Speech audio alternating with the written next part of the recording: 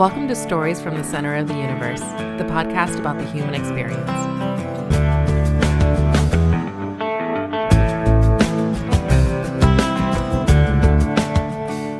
All right, Frederick James Koch.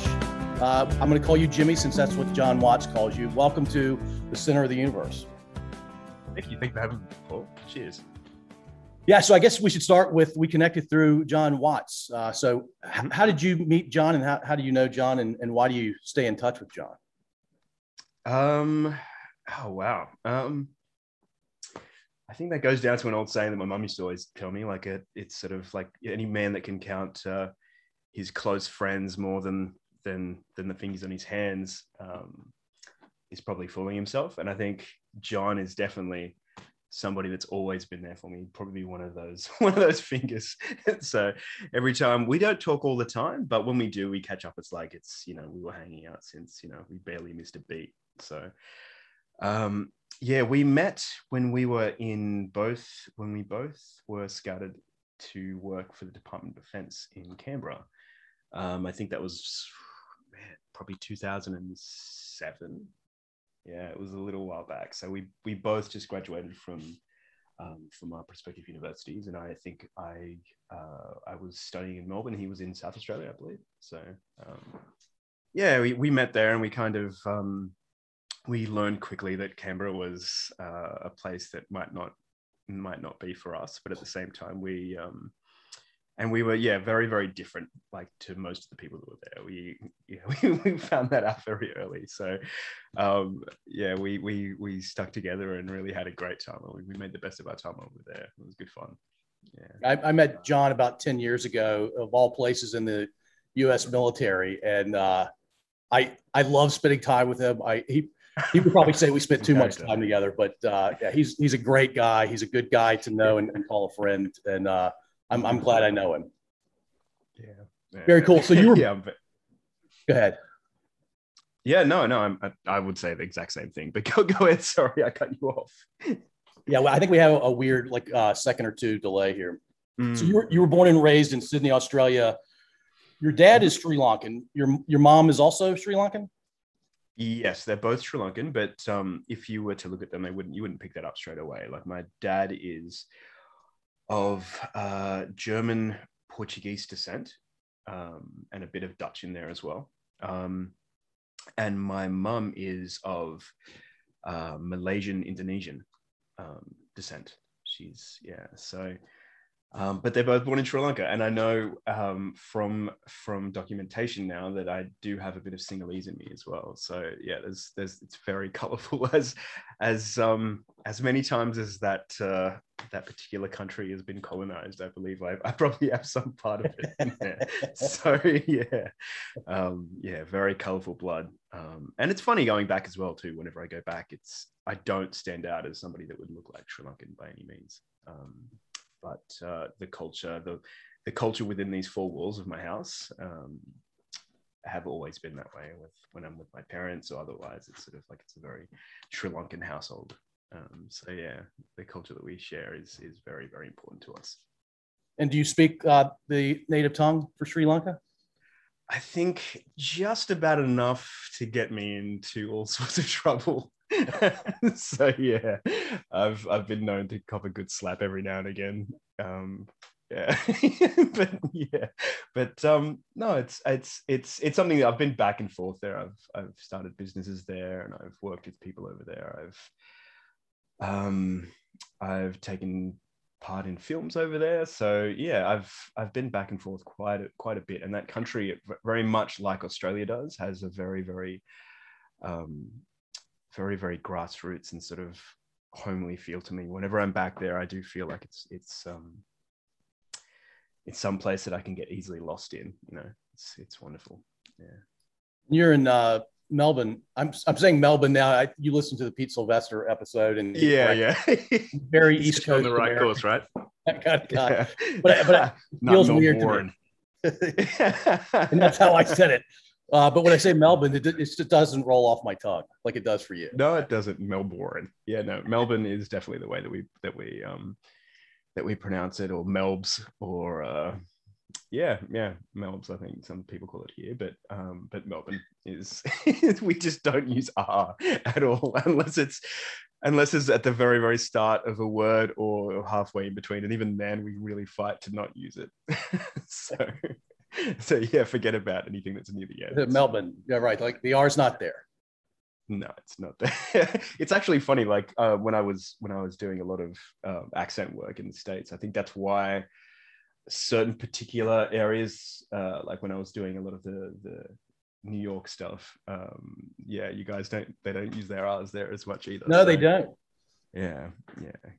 So especially the Bostonian and stuff like that. So yeah, my wife is from Northern Jersey, and she does use R's because she's lived in Virginia for 25 years, but her mom refuses to pronounce the letter R.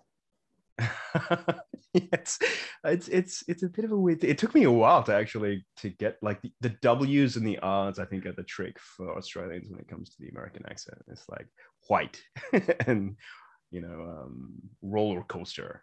Like there's some really tricky stuff there. Especially if you don't like R's. Yeah, I'm with you. Yeah. So when you were growing up in Sydney, how did you like to spend your time? I lived in a really, really small little, almost a village of a place called Sandy Point. It was southwest of Sydney, probably about 40 minutes from the city. But it only had 3 streets. It was a very, very small place, and it was on the Georges River, and it was just it was surrounded by a creek as well. So it was almost like a little island. Yeah. And it was just a stunning place to grow up in. It was in the thick of the bush. I think most of the times whenever we used to come home from school on our, we only had 2 buses in and out. And when we came home, we would just, basically just throw off our school shoes, our little docks or whatever. We used to have our Clarks, and we'd just run down to the creek. And that's how we'd spend our days in canoes and running through the bush and, avoiding snakes whenever we could, whatever it would be. But yeah, it was a very, very creative time in our lives. I think we just I remember, I think it must have been until I was at least about 16 or 17 when I stopped going down to the bush to have that sort of connection. It was constantly something that we would be down there, whether we were playing armies or hide and seek or whatever it would be, like just swimming even. It would always be a source of just sort of inspiration to go down there and just play. Like it was, I don't think I was a spoiled kid. I had a lot of toys, but I mean, that was the biggest place for me to play, I think. Yeah, it was a beautiful, beautiful childhood. Yeah, really connected to nature your entire childhood. Yeah, Sorry, go ahead, Paul. No, I was going to say, I can't think of a better childhood to be exposed to nature that often, and to be with friends out there is even cooler. And you mentioned snakes. I have to go here. As an American, I think of Australia as having the most poisonous snakes anywhere on Earth. Is that true? That is, I think that's very true, actually. I think there's like at least about, I think what they say, like 7 or 9. I can't remember. It's one of those prime numbers. Oh no, 7 or 11 of the top 20 dangerous snakes in the world or something. I don't know. I can't remember. It's like we got a few here. We got a few. We're like, I mean, like it wasn't uncommon in every summer. I think we would sort of come into contact with at least a snake or 2.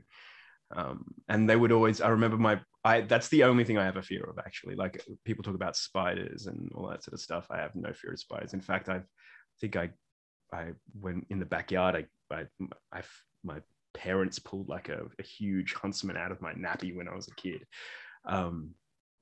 But as far as snakes goes, I'm not really sure why. I think there was an event where we were playing hide and seek again in the bush, and there must have been about 5 or 6 of us. And I remember counting, and I think I was getting to about 7, 6, 5, and I could hear rustling in the bushes, and I was like, man, I can hear you. I'm going to catch you straight away. What are you doing? Like, that's so stupid. I'll give you another 3 seconds, but 3, 2, this is going to be embarrassing. I can hear you. And then I turned around and there was this huge. It must have been about maybe 1.5 meters, 2 meters long, brown snake. I think it's one of the most deadliest snakes that we have in Australia. And I remember seeing it and just like my whole body just froze in fear. And I don't think I ever was scared of snakes until I saw it then, and knowing the proximity and he knew that I was there when I turned around, that he could smell me the temperature shift in the air. And I remember just thinking, what do I do? Because this guy can move pretty fast. And I suddenly found myself up a tree. I don't know how I got there, but I found myself up a tree. And then I started yelling to my friends. It was the first thing that I thought of, was like, don't come anywhere near here. There's a snake. There's a snake here. Like, just run, go, guys, get out of here. Like, which is interesting. Like, I think that's pretty weird for a kid to say that. To be worried about everyone else more than himself. I think even at that time, I was sort of, I'm not sure. Like, I used to always love to jump on the grenade, so to speak, like when it comes to stuff like that. But yeah, it's weird that would come out that way. But yeah, I remember thinking that. And then like, I think all my mates came around with rocks and stuff and started throwing them in the area. And then finally he just went, just slid off and did his thing. And like, I was forever scarred, but I'm sure he just went about his business and came around and scared the next child the next day. So, but I don't think they have any interest in harming you. I just think if he had tried to attack, it was because he was trying to defend himself. Oh, absolutely. Yeah. Without question, it was probably the way. I think like it's funny how some animals have that sort of that emerging fear that we have with humans. Like I'm fine with dogs and cats or whatever it may be. I think there's nothing that actually does. I actually play with spiders. The idea of like people having pets. I'm not attracted to them by any means, but I don't fear them at all. But snakes, it's the one thing that I'm just like, yeah, no, can't do. But I'm not scared in the way that Americans are scared. It's not a oh, that's poisonous, I could die. I'm not scared in the least by that. It's just a primal fear. I see it, and it could be a green snake, one of those like pythons just like to hug people. I would be petrified. It's just, yeah, crocodiles not a care in the world, just snakes. So yeah, the only animal I really fear, I guess primally to your word, are snakes. It could be a foot long or a third of a meter sort of thing. Yeah. And I'm petrified. I'm running the other way. Mm-hmm. Even if I knew it wasn't poisonous. Yeah, right. Yeah. Wow. Yeah, it is. It's just, I don't know what it is. Like, even I remember going to Thailand a while back and they had like the Cobra show, like, oh, come on, Jimmy, King Cobra. And I was like, I felt like a small schoolboy back in those days, and everyone was at the front going, oh my God, look at the snake. And I was just like, no, don't go. Let's go, do it. Yep. And I would just be constantly looking around to see if there was any sort of offspring that sort of escaped or something. But yeah, can't do it. So when did you know you had a deep interest in the arts, music, acting, dancing? I think I've always had it. Like, I think since I was a child, I used to come home and I would, whenever I have the cousins over or anybody else that would be like the bigger family that would come over, we'd sort of we would recreate Michael Jackson music videos or whatever it may be of the time that was popular, and perform the whole, how he would have his amazing sort of lead ups to his songs that would have like a full story. We would write a new story or the sequel to that story that was in Beat It. Like, he had a fight with this guy and then they became friends at the end. So what happens to that friendship? Like we would connect that story and do Beat It 2, so yeah, it was like we used to always do stuff like that for the parents when they would come over, and I think I used to love performing and singing and stuff like that. But yeah, I think it was only much later in my life that I actually really even understood that connection with it, because for me it was just it was as natural as communicating, like to perform, to I think I was naturally sort of had that sort of extroverted energy that would just sort of manifest itself when people were around. It would just come out. So yeah, it was a very young time, but I think it was funny because I was never like, I think my dad was very much he's an entertainer as well. He's a musician, he's a singer, and he's a very successful singer at that. And he has always strongly and firmly believed in having a natural sort of talent for these things. It's either you have it or you don't. And I think, unfortunately for me, that's something that I very much believed in for a long time. And I think it's taken a long time for me to sort of break that down and say, okay, well, there's natural talent and there's, skill that you need to develop as well. And I think that's where a lot of heartache for me has come from the arts, because I've sort of, if something didn't work for me, it was like, it's not only is it that you don't have the talent, like you just can't get that skill. It's just not a possibility. And I remember for one of the main reasons why I never wanted to sing was because I couldn't keep pitch. My whenever I would sing, there would be just no, the musicality would just not be there, but the tone, I think it was something that was repeated quite frequently and it was painful when people used to say it too. It was like, oh wow, he's got such a beautiful voice. He's got a really, really nice tone to it. It's a shame he can't keep pitch though. He can't. So, just let it go. And it was funny because that was a real heartbreaking thing for me. So when people found that out, like when they found out that I wasn't musically inclined, I think I focused on visual arts and stuff like that, but there was such a passion for music. I remember, and I probably shouldn't be repeating this in a public forum, but I remember at public school, I remember I going home one day, I stole a guitar.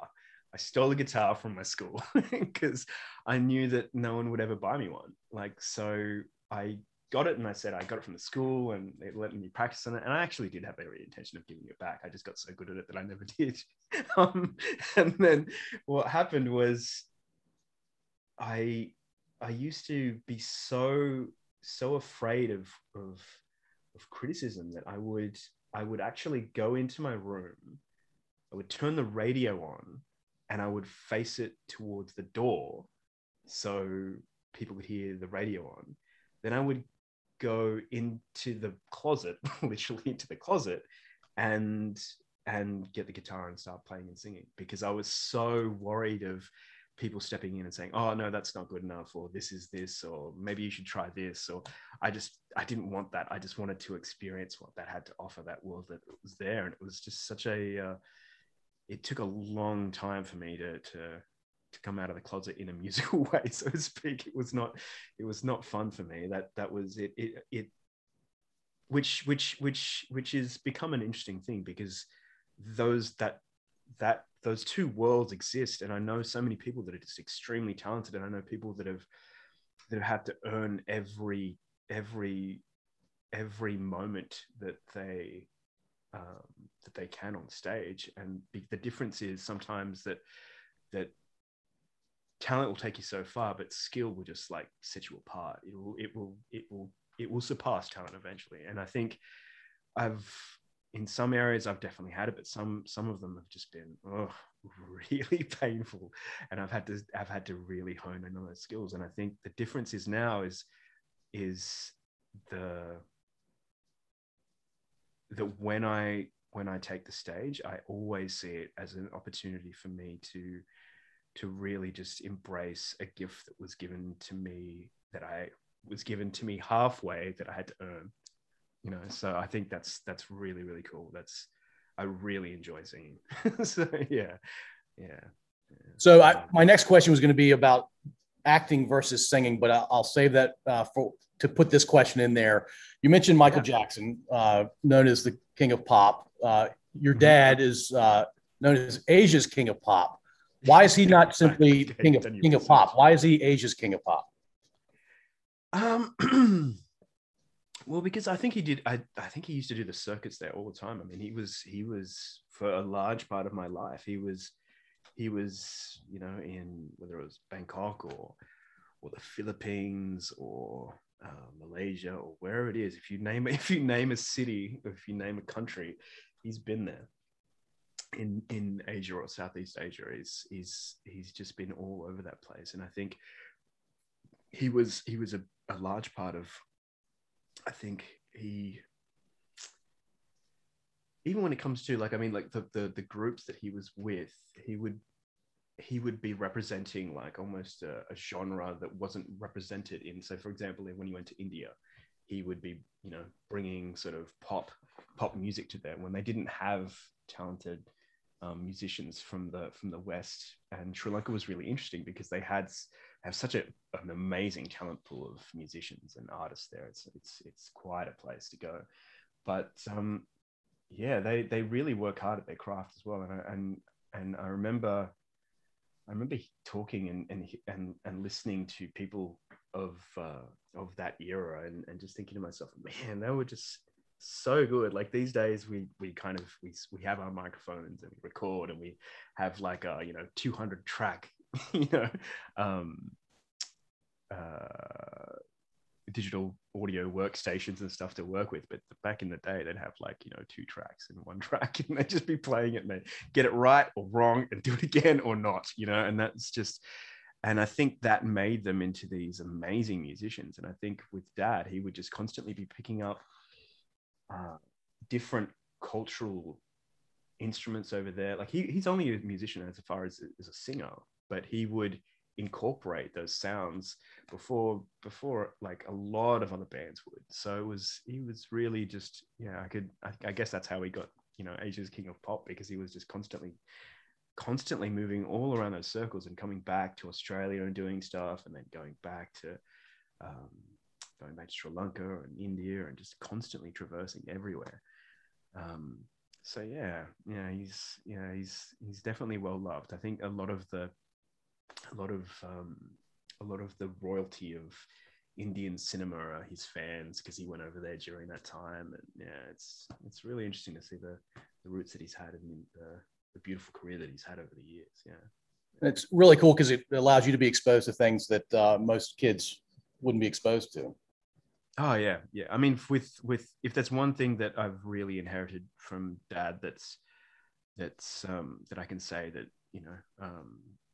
that I haven't had to earn myself so much, is that stage presence. Like that's, when I get on stage, it's sort of, I mean, there's 2 different components to it. There's, for me, that as the actor, I've sort of, I can get up there and just sort of go, this is what the song needs, perform it, boom.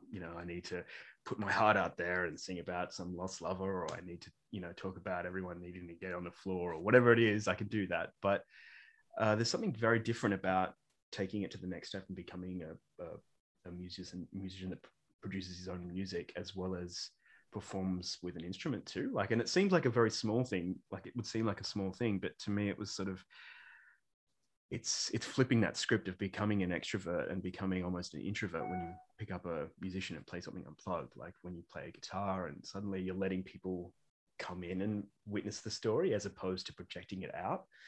And I think I got that part from acting. That's a very, very different sort of component. And I've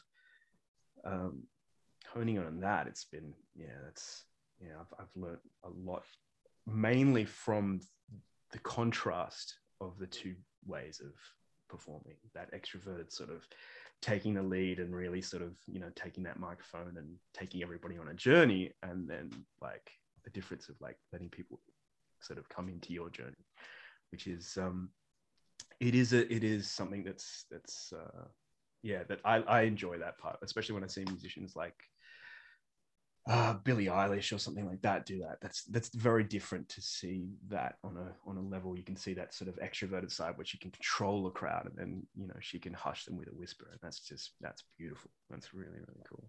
I don't think I've heard a more beautiful description of someone who just has the mic and they're singing versus someone playing an instrument, and they may be singing as well, but yeah, the whole push-pull notion.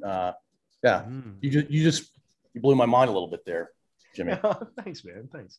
Yeah, no, I think it is a very, very different world that you can incorporate when you're on stage. Yeah. Cool. So do you consider yourself an actor or a musician first and foremost?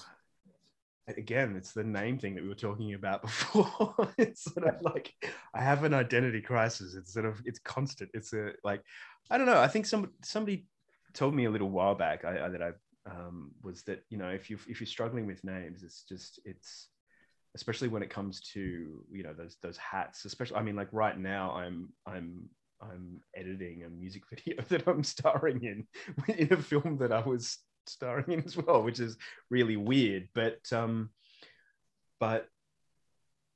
yeah, I think wait a sec, I got lost with that question after all, because I just saw work in my head. I just went back to the big what is it, Final Cut thing, and I was like, oh, what am I gonna do next? What was the question again? Sorry. Actor or musician first and foremost? Right, named, yes, hats. Yeah, I think it's yeah, somebody said a little while back that, you know, if you just embrace the artist, then nothing will sort of, because that's what these things are. They're forms of expression. Yeah, they're different tools to use different things. Like right now, I think, you know, if Leonardo da Vinci was around now, we'd have a very, very different Mona Lisa, right? Like, yeah, it's just, I think with every way that we do these, like when I was a kid, I think when I was just maybe 16 or 17, I think I started going to, my uncle used to hold these under 18s events where they had like 2,000 kids. It was crazy. And I remember one night they didn't have an MC, so I picked up the microphone and my cousin was like DJing, and like I remember just thinking to myself, like, I'm not going to sing. What am I going to do? But all of a sudden it was just like, it was a tool.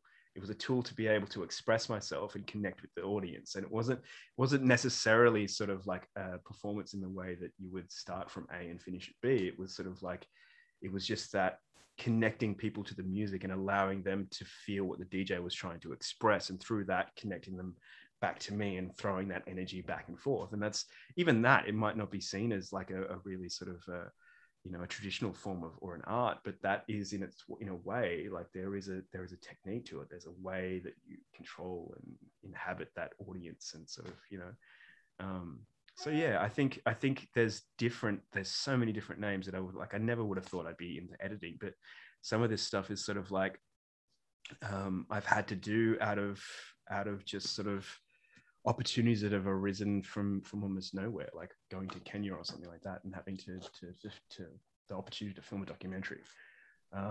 Yeah, like they've just come up. So there's different forms of expression where you can put your sort of your perspective on things and how you've experienced them, and then they branch out in different ways, which is just, it can be really cool. It can be really, really cool. Jimmy, I see a flashing, I don't know if that's a battery symbol. Do you see the same thing on your screen? I think that might be an SD card flashing. I think that's been there. I was worried we were going to lose you. No. You still hear me, I'm sure. And I'll just switch the battery out. It's not bothering me, Jimmy. If it's not a problem for you, it's not a problem for me. Okay. It should be fine. Yeah, we're still. If you do lose me visually, you'll still have me on the audio, and I'll just switch out the batteries in the meantime. But yeah, sorry, where were we? Yeah, we're good. Well, you mentioned going to Africa. You were there to film a documentary about the Maasai people. Can you tell me about that experience? Yeah. I'm really not one of those people that generally just goes. I don't have the wanderlust like Pete does, that's for sure. Not in that quite that sense. Not to I mean, I do, but not like that. That's for something like with Kenya was, I think what happened was one of my very, very close friends came up to me and was saying that they had been back and forth to the wilderness and meeting the Maasai for about 5 or 6 years, and they hadn't. In every time that they went over there, something would happen with the video footage, like whether it would be like they have a film operator there and they would have an argument and they would not get the footage, or it would just mysteriously get deleted when they brought it back or something like that. And she was just saying, wow, I just love to see do something where people can actually see where their money goes, you know, or with the donations that we give, because they're, unlike a lot of NGOs or non-for-profits, they're like, these guys, literally every dollar that you give them will go into an inoculation for a kid over there, or, you know, vitamin A to you know, to sort of stave off malnutrition or whatever it may be. And yeah, they go there off the backs of their own sort of pocket, and then at the same time, nobody gets to see the work that they do there. And I remember while I was there, it was, you know, you have these ideals of what Africa will be like, and it's in a very honest way, like, it's, to me, it was so beautifully confronting, like things that you wouldn't, you know, that when your five senses really start picking up when you get out of the car and you go, oh, okay, wow, this is feeling, wow, everybody is very, you know, sort of natural here. And it's just, even that, it's such a you know, it's such a quote unquote first world perspective of the world. Like, straight away when you know, and the kids will come up to you and touch your hands, and they'll sort of feel the hairs on your on your forearms or whatever. And it's, all of a sudden you're just sort of like, wow, this is very confronting. But at the same time, like, there's just such a beautiful connective nobility about these guys. Like, when they look at you, they look like into your eyes, and you can't avoid, there's nowhere to go. Like, it's just sort of, when they're talking to you, you feel like there's nobody else on the planet. And it's just amazing. Even the kids have that sort of that way of sort of just wanting to just, their curiosity is so genuine and so innocent. It's really, really beautiful. And just, it sort of knocks you out of that, you know, that place where you thought you were 5 seconds ago, where you're like, I'm not sure if I can stay out here. Oh my God, how am I going to not have showers? How am I going to, it was just such a beautiful place. And I was given an opportunity to do that with these guys because they, I think they were so desperate to get this video stuff done. Yeah, it wasn't until I had been there with them and shot stuff, and I was literally editing in a van while we were going, and I was showing my one of my new friends there, one of the doctors there, the work that I was putting together. And he was just, this guy doesn't get emotional at all. He's very sort of, you know, sort of a blank canvas when it comes to emotions. But he was just sort of, he was really taken aback by the work that we were showing them do. And all I was doing was put a camera to it and manage, and to be lucky enough to be there for the moments that were happening. And that's kind of the pressure that you feel as a documentarian. I think that there's always amazing stuff happening, but you're like, should I film it? Or is there something else going on, you know? And you just kind of have to have the faith that, like, whatever's going to be guiding you, the reason why you're here is why you're going to be, it'll happen in front of you. And you just got to be ready to push the red button, you know? And I remember him saying that, like, man, that I was not one of the people that would have believed that, like, the video stuff is worth it. But, like, this is my 5th trip here, and every time I go back and forth, like, my wife just lets me go. And I really cherish the fact that she does that. She allows me to do that. But this time I can show her the work that we do. You know, she knows that that's going towards something. The time away that we spend is invaluable, and we'll lose that. But at the same time, I know what my husband's doing. And I was just like, whoa, okay, I didn't even see that perspective. All I was thinking was, like, how could I help this cause? How can I help, you know, these guys, the hard work they do, be seen? But I didn't realize that it could have been just that alone, just that, you know, sort of, to friends and family, seeing the work that these beautiful work that these guys are doing. And it was life-changing to be a part of that. It really was. It was just sort of, it was really an amazing opportunity to sort of see what amazing work people are doing out there, you know, and at the very least be able to sort of enhance it by just being there with a camera there to record it. and being, I guess, a sort of a conduit for that to happen on a large scale, so more people can invest and more people could help their cause and get more things done. I mean, in the time that we were there, when I got there, I think they just raised enough funds to build a small medical clinic, to which, if it was not there, it would have been something like, I think it's something about 14 hours to the closest medical aid facility. I could be wrong, but it's around 14 to 16 hours to the nearest medical aid clinic. And we went there and they had gauze and Savlon, like antiseptic cream. That's all they had, you know? Wow. So when these guys set out to do this, it was just an amazing feat. It was such a beautiful experience to see that come together, like for the first time, and being there and seeing it amongst this backdrop of just these beautiful First Nation people. It was amazing. And it was all those things that I was terrified of experiencing, and all of the things that I needed to experience as well. It really, I guess, brought me back to that childhood innocence and sort of feeling connected to the earth, like where you're just sort of like amongst nature. And the difference is it's just like completely barren. It's completely brown and desolate. The earth has this beautiful orange in it, and so does the sky. It's like the African sky has such a beautiful sort of glow about it that is very different from everywhere else. I don't know what it's this, maybe the dust in the sky or something, but it's just stunning. It's beautiful, that place, and I'm dying to go back there. I haven't had a chance for some time, but I will. It sounds like an amazing opportunity. You were selflessly documenting what was happening there, and the people that were providing help to their brothers and sisters, essentially, they were doing it very selflessly as well, right? I mean, this was just giving to their fellow human, and there's nothing more beautiful than that. Yeah, it really is. It's really beautiful to see them. And I mean, like, they're all professionals, so when they get into that mode, I don't think they're thinking of giving. They're just doing their job.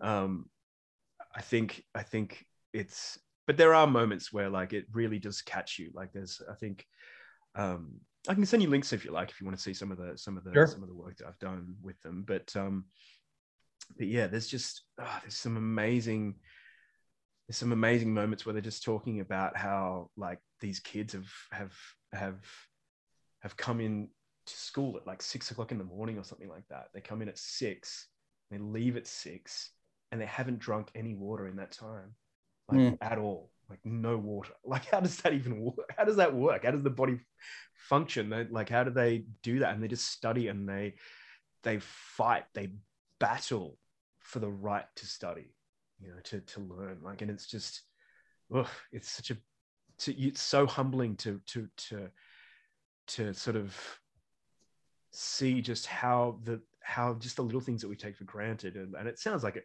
it sounds like, I think I quote this in the documentary, whenever I speak about this, it feels like I'm speaking off a bumper sticker almost. Like, it really does. But it's just amazing to really see how much beauty is in just the little things that the human journey is about. Like, if you make it about just fighting for your family and your friends or whatever it may be, or if you just sort of can't see the beauty in the world, there's a reason for that, because you're just not looking. It's there. It's all around us. You just have to take the time to try to find it. Yeah. So you've been in a few films with some pretty big names: Ben Kingsley, Mickey Rourke, which I'm fascinated by Mickey Rourke. Tom Berenger's Tom Berenger's a big deal here because of the Major League Baseball thing, which is not baseball is not a big thing, I don't think, in Australia. But apparently it was for the cricketers in the off season. Apparently, I had no idea about this, but apparently a lot of big cricketers in the off season were playing. But I only caught on to this recently, so don't quote me on it. But yeah, apparently. Baseball was a big thing here. That's a fun little nugget there. Yeah. Yeah.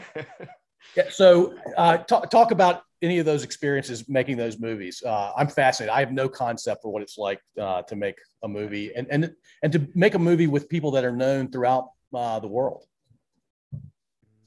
It's I think in the films are like, it's very easy to say and very obvious to say that like films are a collaborative work.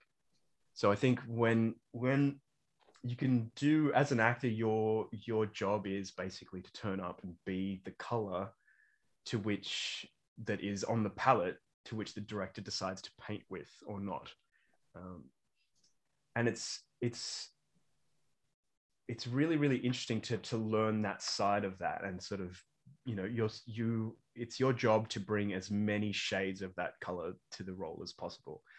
And I think when you're working in a huge production, it's really, really, it can become like, I think my first production was just insane. When I think about how long that went on for, and how much like just grit everybody had on the shoot, it was incredible. But yeah, it's one of those things that like I think it's hard. I haven't been on a film, or I have been. Only recently can I say that I've been on a film where I've kind of forgotten that everything was there, and sort of just got to the point where I'm like, this is what I got into filmmaking for. This is what I got into the whole thing for.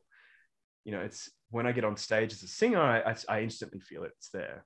But when, as an actor, it's so, the world of acting is so, it's so muddied sometimes because there's so much ego in it. I think because it's not, again, it is a collaborative work. So to work with somebody, like it's that old thing of 1 and 1 makes 3. It's not 1 makes 2. Like you've got to really both give your all, and something else will come out beautifully in it. And I think I've there's been so many times where I've worked with other actors where it's just been so focused on themselves or whatever it is, and it's been a challenge. I think at the start of it, it's been a big challenge for me to sort of really sort of regulate my expectations. I think I think for the first film that I did, it was good, but I remember just having these stars in my eyes where I was like, man, you know what? I'm gonna play the counter-terrorist. This guy is like written for me. This is gonna be awesome. Jack Bauer, eat your heart out, dude. I gotcha. Like, and there was stuff written in the script where this guy was like, highly advanced in martial arts, and jumps off buildings and beats up bad guys like with his bare knuckles. And I was so excited about that role. And I remember just thinking, like, the expectations were so high, and I remember just training for every day. I was just training to make, because I knew there was going to be an interrogation scene where he doesn't have a shirt on. I don't know why you don't have a shirt on in an interrogation scene, but but yeah, and yeah, I remember being like, the movie magic was a little bit lost for me, I think, on some of those films. I think I really felt like some of those moments that I saw on the script didn't quite come off the page and into reality in the can the way that I had these huge ideals for, like seeing maybe too much Jason Bourne and expecting cameramen to run behind you, jumping off. Like I literally jumped off in my first film. I jumped off it was a 20-story building, I think it was. It was a 20-story building, and I jumped off the top story 2 floors down onto like a mattress. And that sounds like a pretty big feat if it wasn't for the fact that before that it started raining, and they were going to call it off and do it later. But then the stunt guy that was with me, he was the guy that I was chasing. He was playing that role as well. So, and he was like, yeah, cool. I've got this. I got it. No problem. I'm going to do it. And he gets up there and he kind of gets into the role a little bit too much, and maybe, dramatizes the fall a little bit too much. And when he lands, he breaks his legs, Oh, oh, like both legs. ah, And I remember my dad being on the shoot. He was there as well, and he was just like, "No, nope, nope, not happening, nope." And I was like, "No, look, I got this. I've been like, I've been doing parkour for like, 3 or 4 years now. I got this, I got that. I'm a martial artist. I got this in the bag. It's no problem at all." And yeah, I remember doing it, and it was a jump. It was a jump, man. It was a serious jump. It would have been at least maybe about 15, 16 feet, I think. No, more than that. Almost 20, just under 20. And I remember doing the jump and just thinking, holy shit, don't freak out, because everyone else will freak out. But when I hit the mattress, I just rolled and it was fine. It was not an issue, but I could feel that, when you kind of reach that velocity where you feel you're going to break something, like, when you jump off a bridge into water or something, I did feel that. I was like, oh, that was lucky, but it's all good. It's all good. And then I remember seeing the rushes, and my heart was broken because it was a close up. They didn't even shoot it properly. oh, oh, Like, and it was so heartbreaking for me to see that footage, because I just thought, wow, well, that guy you can't even tell that he's jumping off. But for me, it's just they could have got anyone to have done that stuff. Like, I didn't even have to jump the way they shot me. Like, I literally fall out of frame from the shot, and they probably miss about maybe 10 feet. So I don't know what they were thinking about when they set that shot up. But I mean, there was some great cinematography throughout the film, but in that particular point, I was really disappointed when I saw the final of that. And it still itches me. It still itches me when I see it. But I don't know, an actor shouldn't be talking about this stuff after a project, but that really, really frustrated me. But yeah, I'm frustrated for you. Yeah. Well, I mean, like, that's the thing too. Like, it's sort of, you don't, it's a lesson as an actor. You don't have control of the output. You simply don't. You don't have. And I think that's kind of a little bit of why I keep on steering. I'm not trying to steer towards music, like the conversation, but that's why I've kind of felt like, at least with music, you have somewhat control over out of the product that comes out. You know what I mean? Like, it's something that you go, here you go, you can take that. Whereas with acting, it's a constant feel of like, you are, and I say this only to hold the metaphor, but I feel like, you're kind of objectified in that way as an actor. Even when you go out and you're doing, when you're schmoozing and networking and stuff like that, you are the product, as opposed to, your voice when you get up on stage, and it is something that's really, it's something very, very difficult to sort of balance, and being on set, especially when you have different actors that have, you have some actors that have huge egos, and you have actors that are just freaking amazing to work with, and they just give so much. You're like, holy crap, dude, I want to see, can I see that? Because you see the outbreak, the take, and you're just like, man, I want to go again, but I think we have it. Like, it's just like, it was just amazing. Some of these people that are just, and it really is, it's one of, to me, I think that's what acting is. It's a very, very selfless act. It's sort of,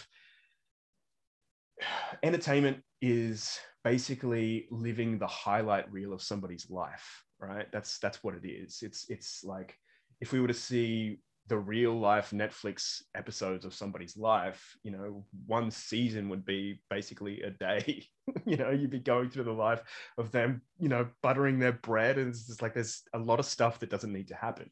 But what we're experiencing is the human condition. And I think when you experience those really crazy highs and those, dramatic lows, those really hardball lows, that's what we're drawn into. And when you have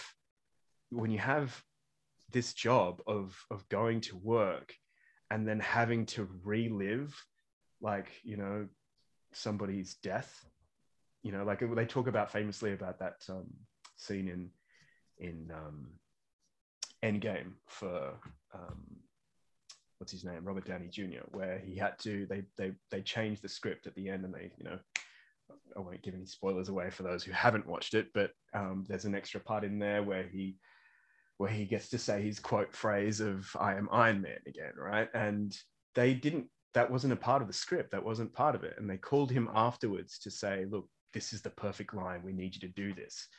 And he was like, I can't go back there, you know? And it's funny because people always say like, these guys getting paid millions of dollars to do this stuff, you know, I would be doing it, no problem. But it's a perfect example of just how taxing it is for an actor to go back there emotionally. Like, it's just like to experience death, to experience like sort of giving your all. It's not something, the reason why we experience it on such a visceral level when we're watching it is because those actors are actually going through that. They're actually going through that psychological pain. They're actually going through that physiological pain where their body, that's why they sweat on screen when they're about to blow up a bomb or something. It's because their body is literally shaking, because that's what they're fooling their body into believing, you know. So to do that, it's not easy. And it's, you know, it's amazing to see some work that people are doing out there. And I've had, like, going back to the first question that you said,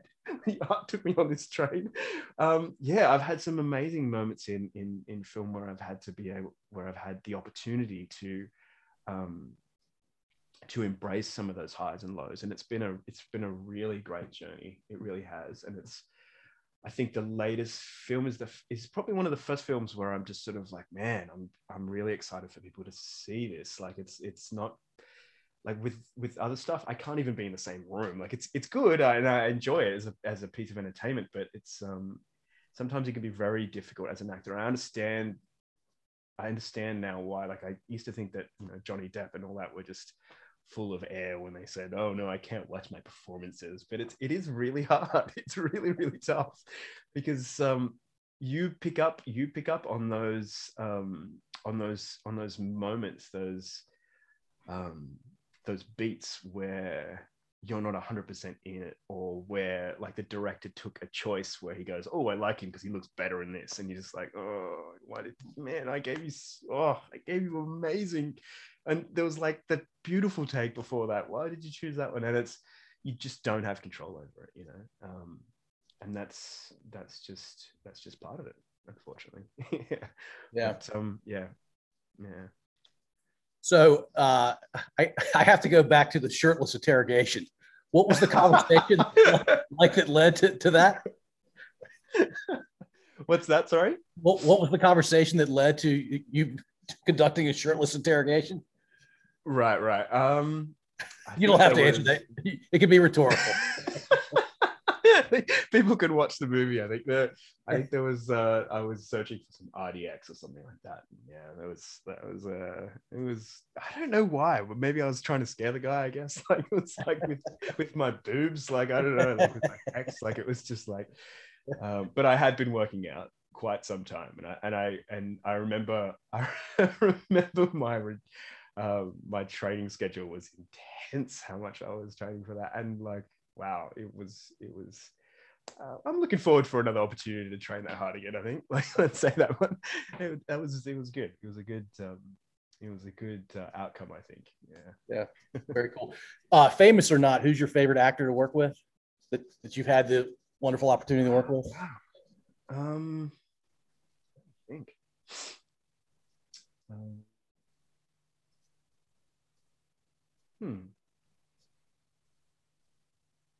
I was trying to tap into your notion of connecting with another actor in a powerful way.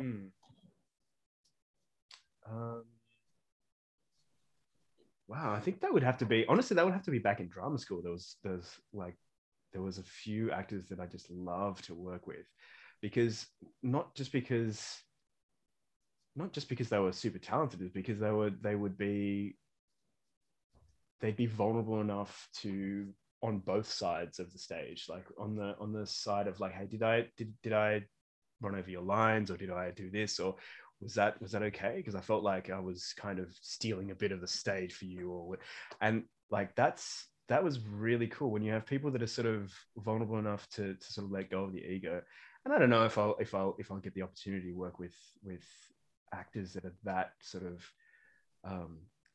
that are that sort of open to sort of working with. But yeah, I've definitely worked with just outside of school when I just got out of school. I've worked with, but I've run into a lot of egos as well, you know, and that's it's frustrating because it's sort of like we're all in this because, well, maybe some of us aren't in there for the art, who knows, but we all want the best product surely at the end of the day, you know. And to do that, it means if I'm playing your best friend, then let's have a beer afterwards, you know. Let's do what we need to do. If we're engaged in mortal combat, then let's throw a few punches, like, you know, training wise at each other like beforehand. Let's make it the best that we can, because ultimately what's so beautiful about film is and devastating is it's there forever, you know. It's there for something to for prosperity, as you say, you know. It's there to sort of to engage with, and you know, you want to come back to it and be proud of the work that you do. And I think one thing that you learn as an artist is that you're always improving, and to go back to things that you've done before, it sometimes can be a little bit painful, but also it's sort of like, wow, cool, that's proof I'm improving. That's awesome. Like, you know, yeah, a perfect example is when I go back to some of my previous work that I've done. Like, I think this isn't the first movie I've sung for apparently, and yeah, like some of the stuff I've gone back to, I'm going, wow, that's not bad, that's cool. Or, you know, when you've seen like some of the scenes where you've sort of, it seems like a lot of my stuff is like, when I'm looking back at it, I'm just seeing flashes of a lot of drama, like a really, really intense, you know, don't worry, brother, I'll be there for you, or whatever, those sort of scenes. And yeah, when you're 100% in that, it's really, really cool, you know, when you can sort of get out of your own way, so to speak, when you can get out of the way of what the actor needs to perform and just sort of represent that character, because that character in some way or form, whether it's in this story or not, is a true life human somewhere. And if you can bring them to life so that people can respond to that and resonate with that while they're watching it, then that's you've kind of you know, done your mission in the piece. So yeah, cool. So can we talk about the current movie that's about to be released? Yeah, sure, absolutely. What's the name of it? It's called Nightwalk. It's about an American that falls in love with a girl from the Middle East, and they go back to their home country to sort of to meet the parents, I guess you could say, and to sort of be exposed to that culture. And without giving too much away, they find themselves in the worst of sort of situations where they're unchaperoned outside when they're supposed to be, and it puts them in an altercation where unfortunately she meets her demise. And what happens is, from this, we kind of find the protagonist in jail. That's where the story starts off, and it's sort of from then on, it takes you on a bit of a roller coaster as to what happened there and why it happened, and how can he just survive this, whether it's, you know, whether you survive in those situations, or like you're given an opportunity to thrive because of faith or whatever it may be. Those opportunities will sort of land in your lap, and it's sort of, it depends on how you take those things. And in this film, I play the investigative journalist that's also the best friend of this guy.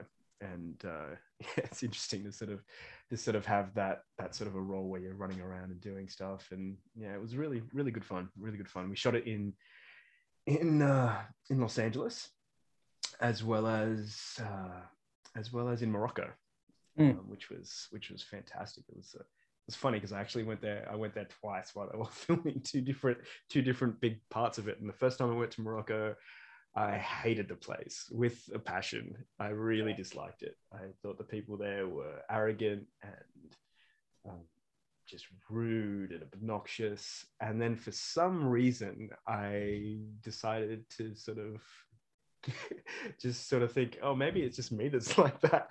And when I went there, I took the sort of the road less traveled, and sort of figured, hey, let's, instead of, you know, expecting them to understand English, why don't I try and learn French and Arabic? And I picked up a couple of words, and it just made a world of difference. It just, suddenly that the culture was opened up to me. People wanted to make friends with me. Like there was cafe people that were starting conversations with me, even though they knew that I knew only 3 words, you know.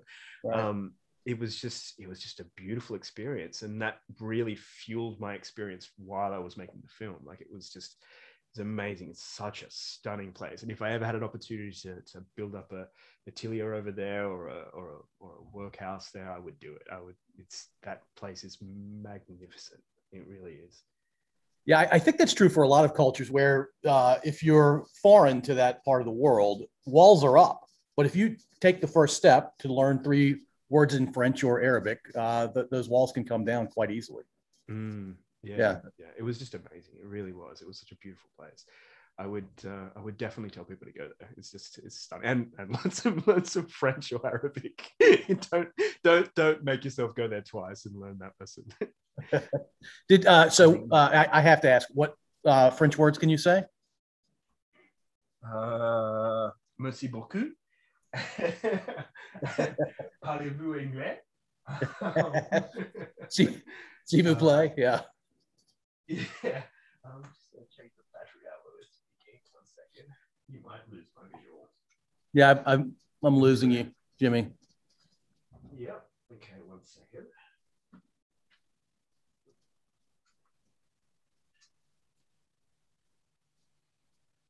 All right. Have you got me again? Yes, you're back. Yep. Cool. Yeah. So, it was just it was really, really cool. Morocco is just amazing, and the whole experience for me in this film was really different, because it did take course over a few for a while. I think it was about almost 2 years, I think, in production of this film, because it kept on starting and stopping because they had different issues that were coming up the way, where they were losing production funds and stuff like that, and then or they ran out of funds, sorry. And then they started filming again, and then suddenly there was this huge sort of movement, because there was so many people that were interested in the film all of a sudden, because it became very relevant. It was a really great opportunity to sort of just really engage with the material, to be over there as well, you know. So yeah, it was really, really cool. Really cool. And you got to play a pretty big role too, right?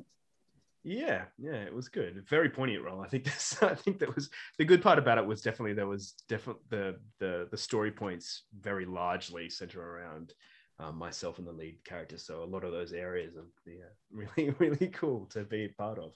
But also there's that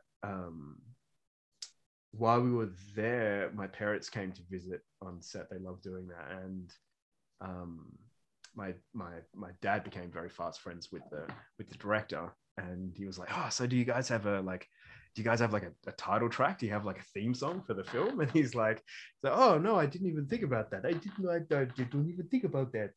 And Dad's like, "Well, you know, maybe I can write something or something." And then like Dad comes away that day and goes, "Oh, how was work?" And I'm like, "Oh, we did some good scenes. It was good." So you've got to write a song for the movie now. And I was like, "What? Okay, yeah." And the way that it worked out, like I wasn't really supposed to sing it, but because I knew the subject matter so well, that it was easier for me to write it. But when I went to the studio, they wanted me to do the guide tracks. So generally a guide track is when somebody that's written the song or has a better knowledge of the song sings it, so the actual singer that's going to perform it will hear it and go, "Okay, cool, this sounds good. I'll do whatever I want to do with it, but this is what they planned for it." And when they heard me singing it, they were like, "Whoa, man, okay, well, this is pretty good. Maybe you should just do it." You know. So that song, that's how that became my piece of work, which I'm really proud of, and it's it'll be released, I think, in a week or so now, I think. But yeah, I've been arduously working on that for the last maybe 2 weeks, just a music video for it at least, anyway. But yeah, it's been a great opportunity. That film has really sort of really on so many levels gifted me with different things at different times. So yeah. Will the release be worldwide? I think so. Yeah, it will be worldwide. I think it'll be streaming as well as it'll be hitting a few cinemas in the States. I'm not sure. I'm really not familiar with exactly how wide it will be in the States. I know that times aren't the easiest to go out to the cinemas and experience something on the big screen. But yeah, if you can, it would be awesome. It's yeah, I think it's coming out on the 15th of June. So yeah, not long now. But yeah, That's exciting.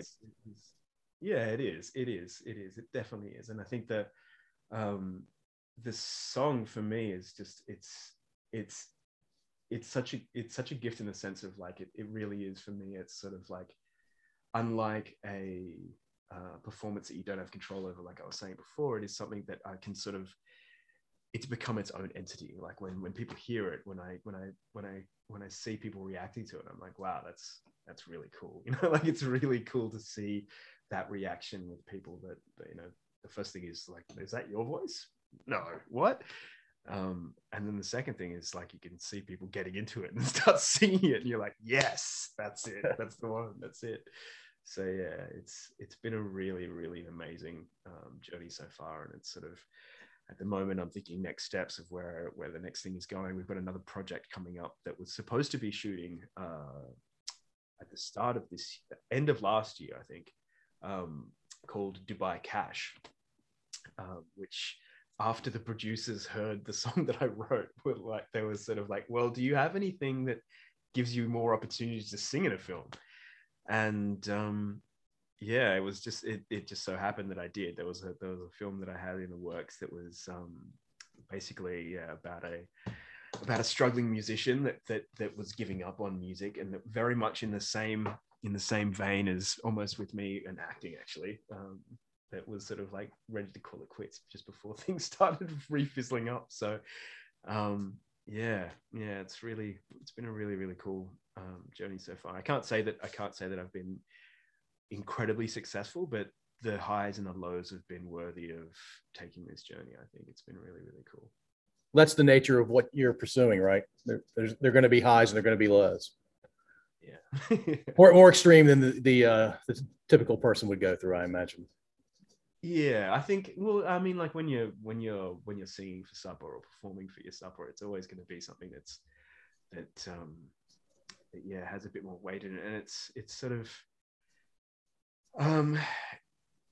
I think there's that, you know, there's this sense of, and it probably has gone through all of this, you know, chat that we've had, is that there's this sort of sense that, you know, you have this divine dissatisfaction. I think one of my teachers called it back in drama school, where you have an idea of what you want to create. You want, you know, you get into an art form because you have acquired this taste for this art. You believe in it so wholeheartedly that, I mean, I've been offered so many times to go to Bollywood or to do stage theater because the skill sets that I have, being dancing and stuff like that, really sort of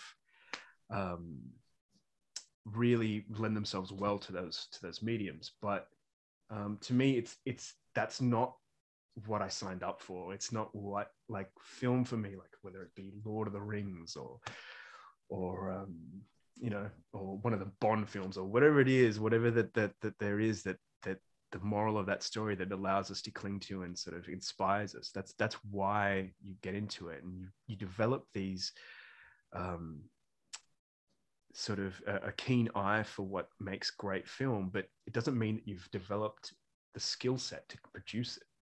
You know, so that's why everybody has a freaking opinion. You know, like everyone has an opinion of what's good acting or not. Like, doesn't mean you can do it. It just means that you've seen it so much, and you've learned to love it so much that you understand it, but not inherently to the point that you can reproduce it. And that's kind of what the journey is for an artist. It's kind of like sort of, you know, expressing that stuff that you have bottled up because you've seen what you love so much, but you want to take it to the next level of what you believe you can offer, and yet you still have to get to what, you know, you saw that kind of instilled that love to begin with.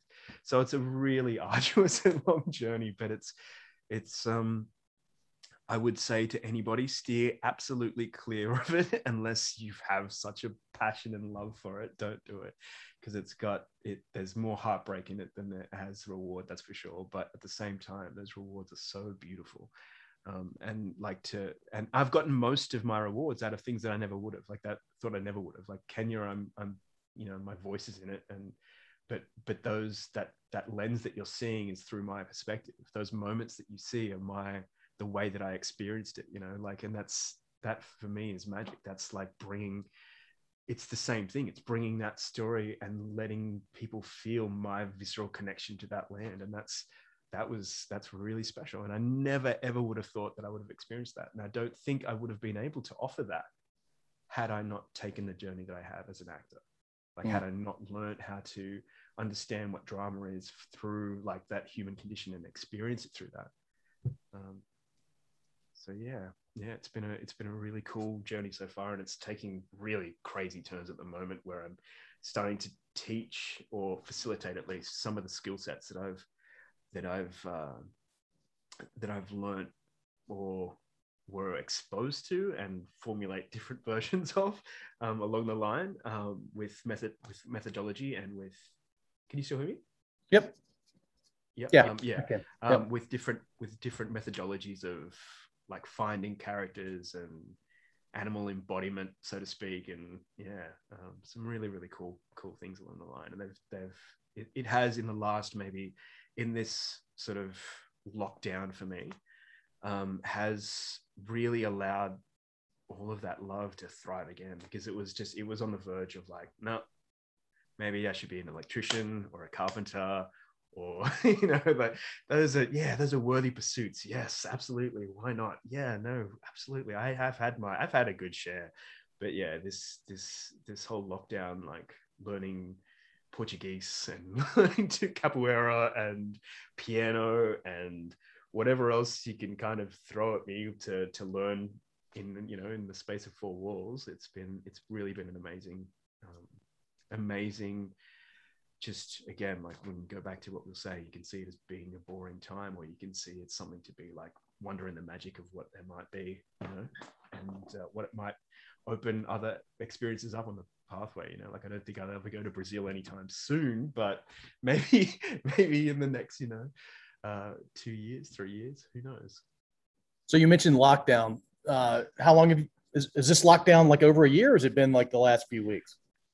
This is the last few weeks, I think. The Melbourne was famously for a long time the longest lockdown in the world. We had I think before anybody did, we were locked down for something like 7 or 8 months, I think, where it was like literally all they had was supermarkets were opened and cafes to take away only, which you guys say to go. And that was it. They had nothing else open, and it was and chemists, of course, but that was it. And it was a freaking nightmare. That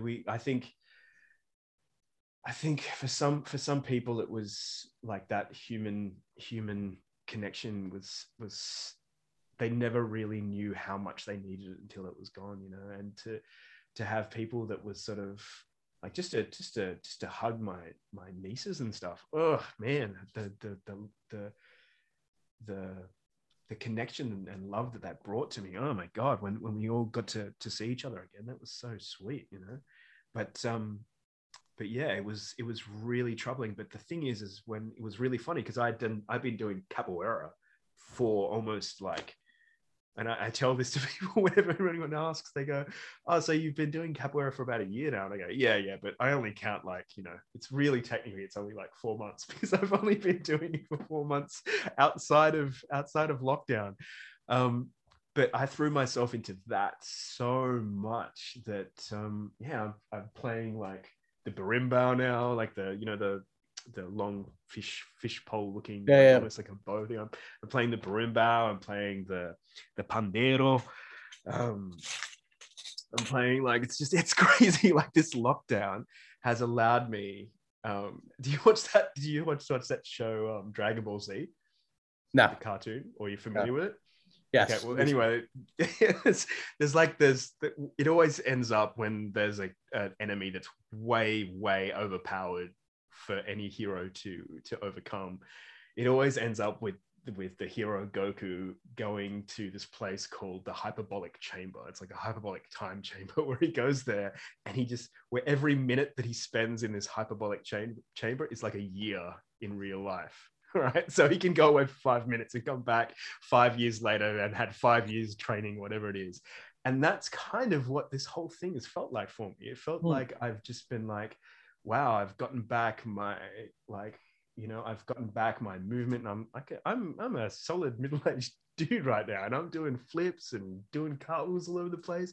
It's radical. And then with the music, it's like I've been that musician that could play chords by the campfire and sing, and now it's to the point where I'm like, I'll sit down by the piano and I'll write out a song in like about 2 minutes. Like I'm like, oh, cool. All right, this is cool. All right, get the rhythm. Yep, cool, nice.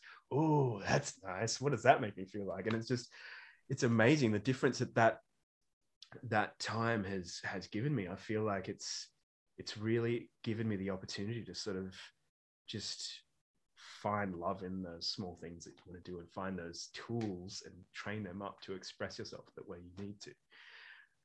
So yeah, I don't know if everybody else is feeling that way around the world, but I certainly hope they do, because it is there for them if they want it. Like there's all of these things that we find beauty in, whether it be music or movies or whatever it may be. Like they're all skill sets that we can learn, and we can sort of propagate by doing it. You get your little iPhone camera out and see how frames work, and frame sizes and focal lengths and all that sort of stuff.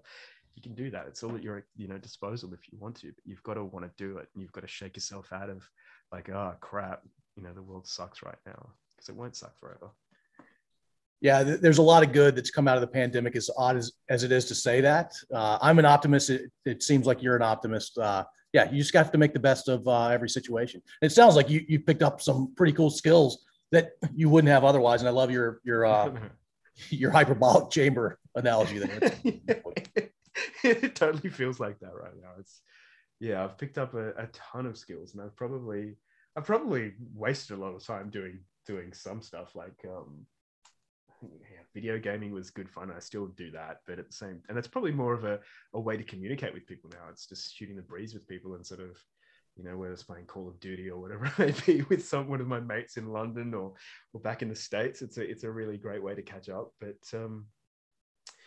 yeah, now I'm finding myself doing like, I'll ring somebody out of the blue and say, what are you doing for 5 minutes and 30 seconds? And they'll be like, not sure why. I'm like, well, I had this song that I was thinking about, and I just wanted to play it to you. And then I just perform a one-person show, and then let that person know that I'm caring about them. Like that's really, really cool. It's a really great way to. I mean, maybe that's probably half of my sort of experience to get over stage fright, when it's that introverted sort of self, like letting people in as well, which is more of a but it's also a gift as well. Like that's something that you can celebrate.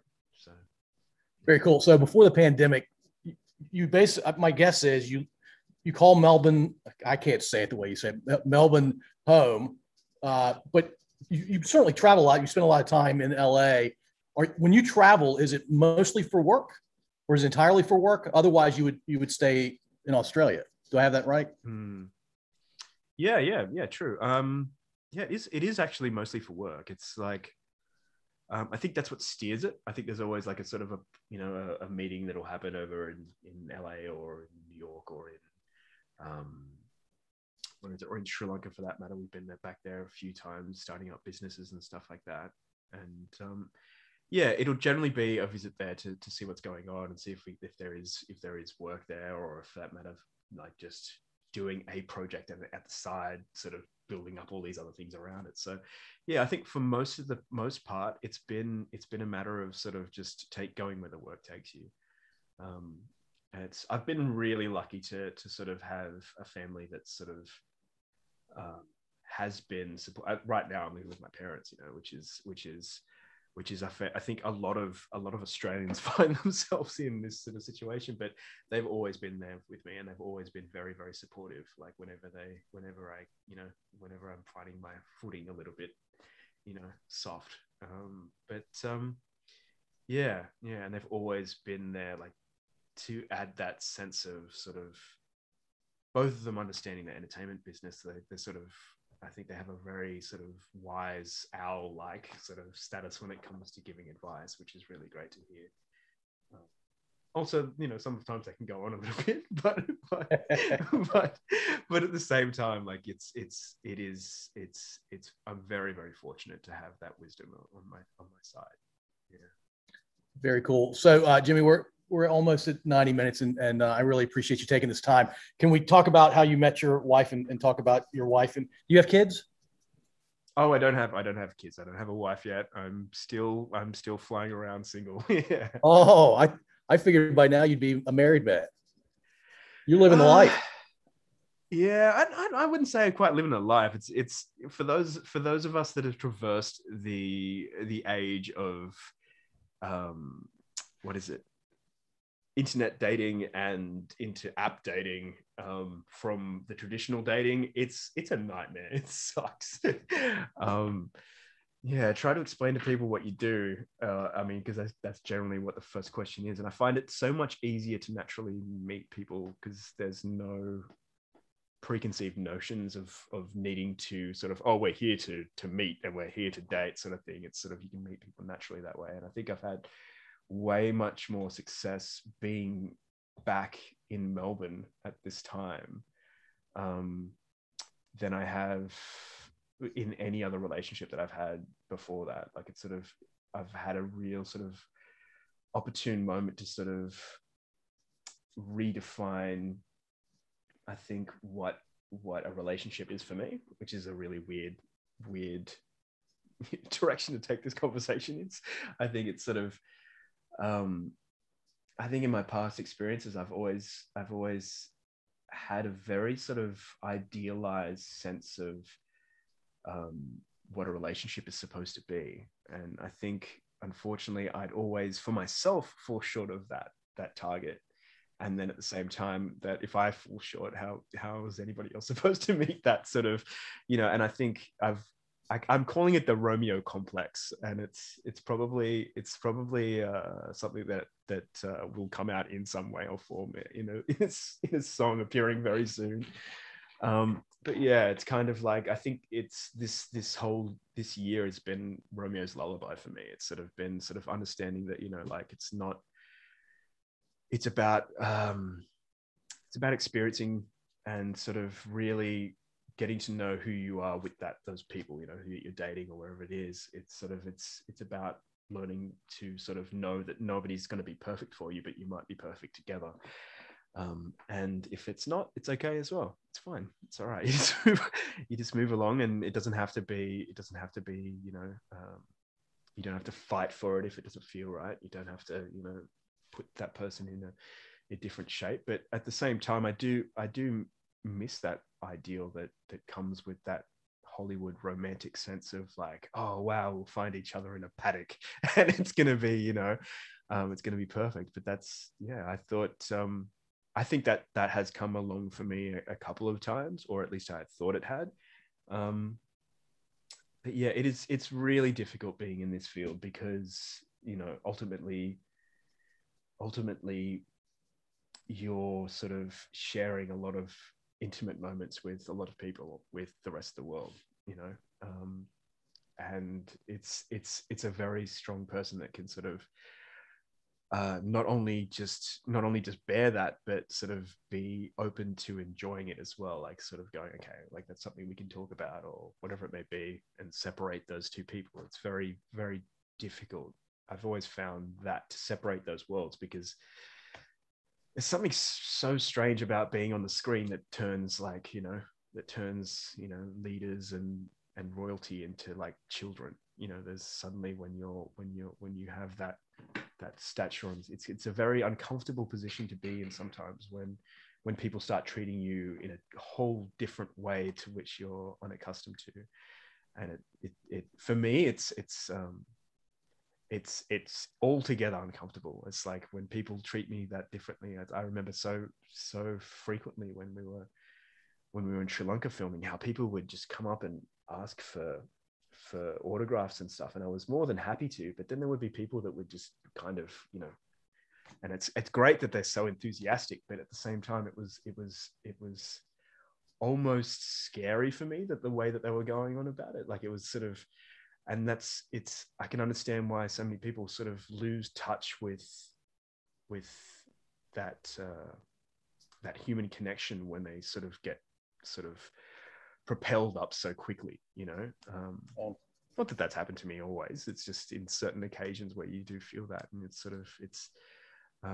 because as an actor, that's kind of the currency that you deal with, right? Like you're giving away your private moments on screen, and everybody believes that they've seen you in those private moments because it's a visceral experience for them. And then they believe that they're so familiar with you that you're almost like brother and sister, or you've gone through the same pain together. And you have on their end, but not on yours. You're not familiar with those people, and there's a disconnect there that happens, and it's very jarring when you experience it.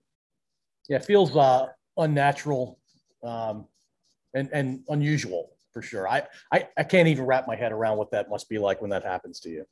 It is really strange when you have, when you get along with somebody really well, like, and suddenly she'll say like, oh, I saw you in this and I saw you in that, and oh my God, can you do this for me? Like, and you're just like, whoa, okay, wait, cool, all right, hey, I think I'll be back in a second.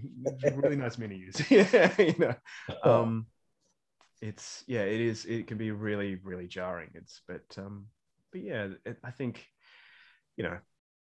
I think it's right now I am completely happy with where I'm at. I think, the right person is probably just a accidental bump on the street. I'm still optimistic when it comes to stuff like that. I still believe in the ideal, but I do believe that, like, there's not the perfect person out there for me. There's the perfect meeting, and then, like, the perfect relationship will develop from that, as opposed to just these people are perfect for each other sort of thing. So yeah, we'll see.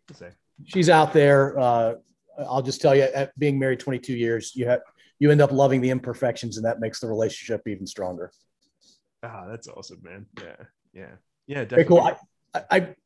This is a great place to end, I think, but I want to talk to you about wushu. How did you pick up wushu? Wushu was when I came to Melbourne after doing capoeira for about 6 years. I was in Sydney, and when I changed to Melbourne, wushu was like I love kung fu films, right? So wushu, Jet Li, it was like a perfect combination together. And there was something with capoeira.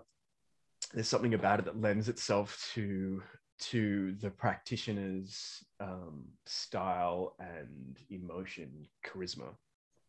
With wushu, that's almost completely gone. It's not a thing. It's sort of, there is a way to kick. There is a way to do it. There's a right way. There's a wrong way. You're doing it wrong, And there was just something about it for me that was just so, like, perfect and precise that I just loved it, because it's sort of like, you're doing it wrong, you're doing it right. Tell me I'm doing it. Okay, why am I doing it wrong? How do I get it perfect? And it has given me so much. I really do sort of appreciate the journeys that I've had with that too, because it's given me so much sense of embodiment, and being able to sort of understand how my body works, and being able to sort of present myself the way I'd like to.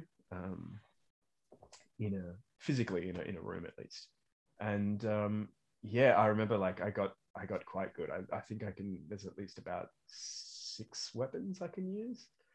I do like double broadswords, and the whip, and what is it? A single broadsword, obviously, the straight sword, the staff. And I do a couple of the body styles too. So I do one of the styles, because at the time I was developing like a lot of muscles. I think I was about 20 when I did it. And we did a form called Tung Bei. I'm not sure if you're familiar with that, but it's like It's kind of like Bagua, but the really fast version of it. So it's sort of like you're sort of really moving fast when you sort of like you're sort of slapping out and pushing out, and sort of it's really, really cool form. And I feel like I've really liked, now that I'm in Melbourne, go and see my old teacher who I didn't get along with towards the end, but I'd really love to go and touch base and do a couple of lessons again. But yeah, I used to love wushu. So when I came here, and then I competed in the national championships, and Oh wow. Yeah, went to the trials. That was the first round of the trials that they were doing for the Olympics, because it was they were already sort of foreclosing on the idea that when Beijing came, they were going to do the Olympic, like they'll do a wushu competition at that time. So yeah, man, I was super excited. I loved wushu. It was really, really cool, and it was I was quite proficient at it. So it's been a while, but I still have swords laying around the room, and it's definitely a love of mine. Can you effectively use? Do you use more weapons than you can play instruments? Oh, that's a good question. When you say effectively, do you mean you're the judge. Show off? Okay, all right. I don't know. Yeah, I don't know. Actually, I think I'm better with weapons.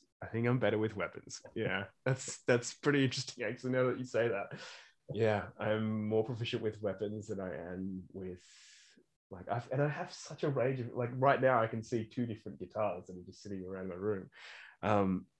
But yeah, I think, I guess as well, like capoeira, musical instruments are another form of expression, whereas wushu, there is a right and a wrong. So you're either doing it right or you're doing it wrong. So with broadswords, like when you hear that sort of sound, it's sort of like, yes, you're doing it right. Yes, you're at a 90-degree angle with your body. Yes, you're at, the form where you're waiting for the next person to come up. So yeah, I think you're forced to be proficient because when you're doing it right or you're doing it wrong. Whereas when you're doing, when you're singing to the guitar, it's sort of like the only thing that you're aware of is sort of like, am I feeling the song?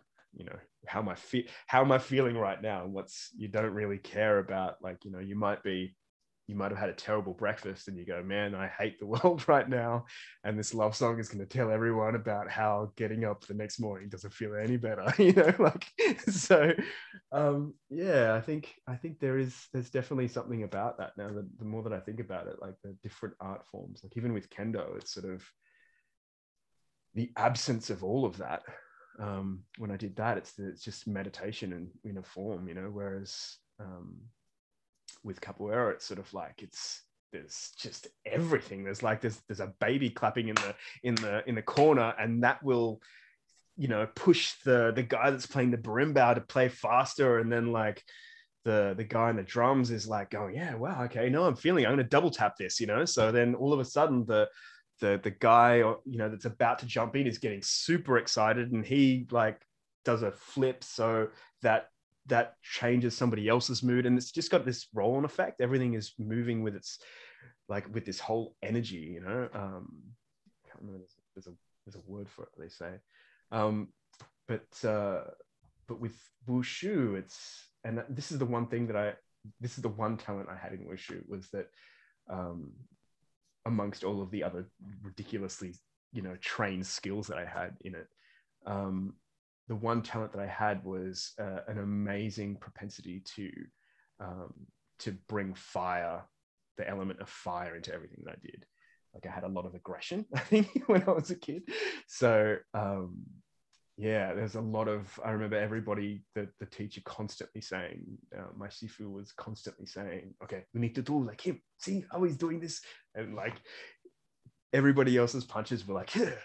And I'd just be like, like there was like such an aggression that was coming out. I could literally, when I was thinking about it, when I was doing those forms, I mean, now we have those cool cartoons, but back in the day when I was doing it, I could see flames coming from my fist the way that I was punching. I was just like so aggressive, and that's something that wushu is an amazing style. I really wish that more people would experience it the way that I did.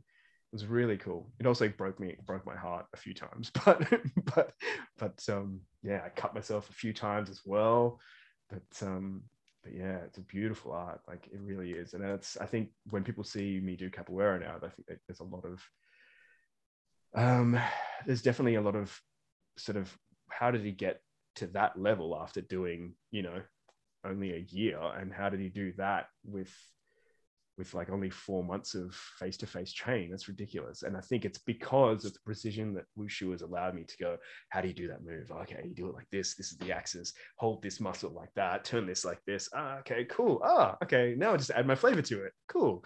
And that's how I've sort of developed that muscle. But yeah, so Wushu, I have a lot to be grateful for that. Yeah. You still practice?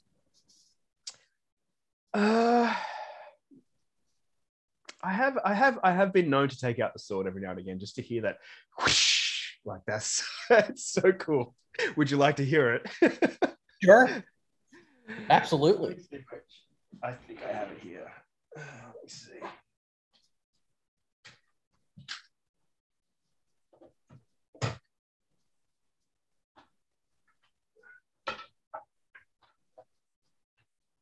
For our listening audience, Jimmy is grabbing a weapon that makes an amazing sound, but I have no idea what's about to hit the screen. So this is the Wushu broadsword. It's been wow. So like the competition ones that we have. So it's really flimsy, like, so it doesn't really look that pretty, but it makes the most annoyingly beautiful sound when you learn how to use it properly. So when you sort of do the sort of wavering movement, and then you have this amazing sound that sort of yeah, it's very, very cool. Super cool. Yeah, it's yeah. I don't think I've used it in quite some time, but yeah, it reminds me of the Indiana Jones scene in the original movie. Yeah. That's so good. That's one of my favorite scenes of all time. It's amazing, that one. But yeah, I've been very lucky to do all of the things that I have done, and I kind of think that they've all kind of leaned into each other. Like, every skill that you have as an actor, there's nothing that goes a waste. Every experience is sort of used for the next. And I think, like Wushu, that was probably a moment where when I was doing that, arts were never on my mind. Like, it was never something that I was going to use at some later stage. But yeah, I ended up doing it quite a bit. So yeah.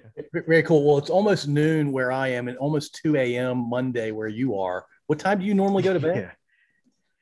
The last few days, I think I've been going to bed at least about 4 o'clock. So, but yeah. Yeah. Is that because you travel a lot? It's lockdown, and it's like the deadline on these projects. They're all sort of starting to team up at the moment. So yeah, it's all good though. It's all good. Yeah, that's awesome. Well, Jimmy, I don't want to take any more of your time. I'd love talking to you. You sound like an amazing guy. I really appreciate you taking the time. You certainly did. Thank you so much time for you. Thanks for the time, Paul. It's been really great talking to you. I feel like I hope we covered everything that you wanted to. It was really good fun. No, it's awesome. I'm going to stop recording real quickly. Thank you for listening. If you enjoyed this episode, please subscribe to wherever you listen to podcasts. We'd also really appreciate if you'd rate and review us. You can find us at scodupodcast.com.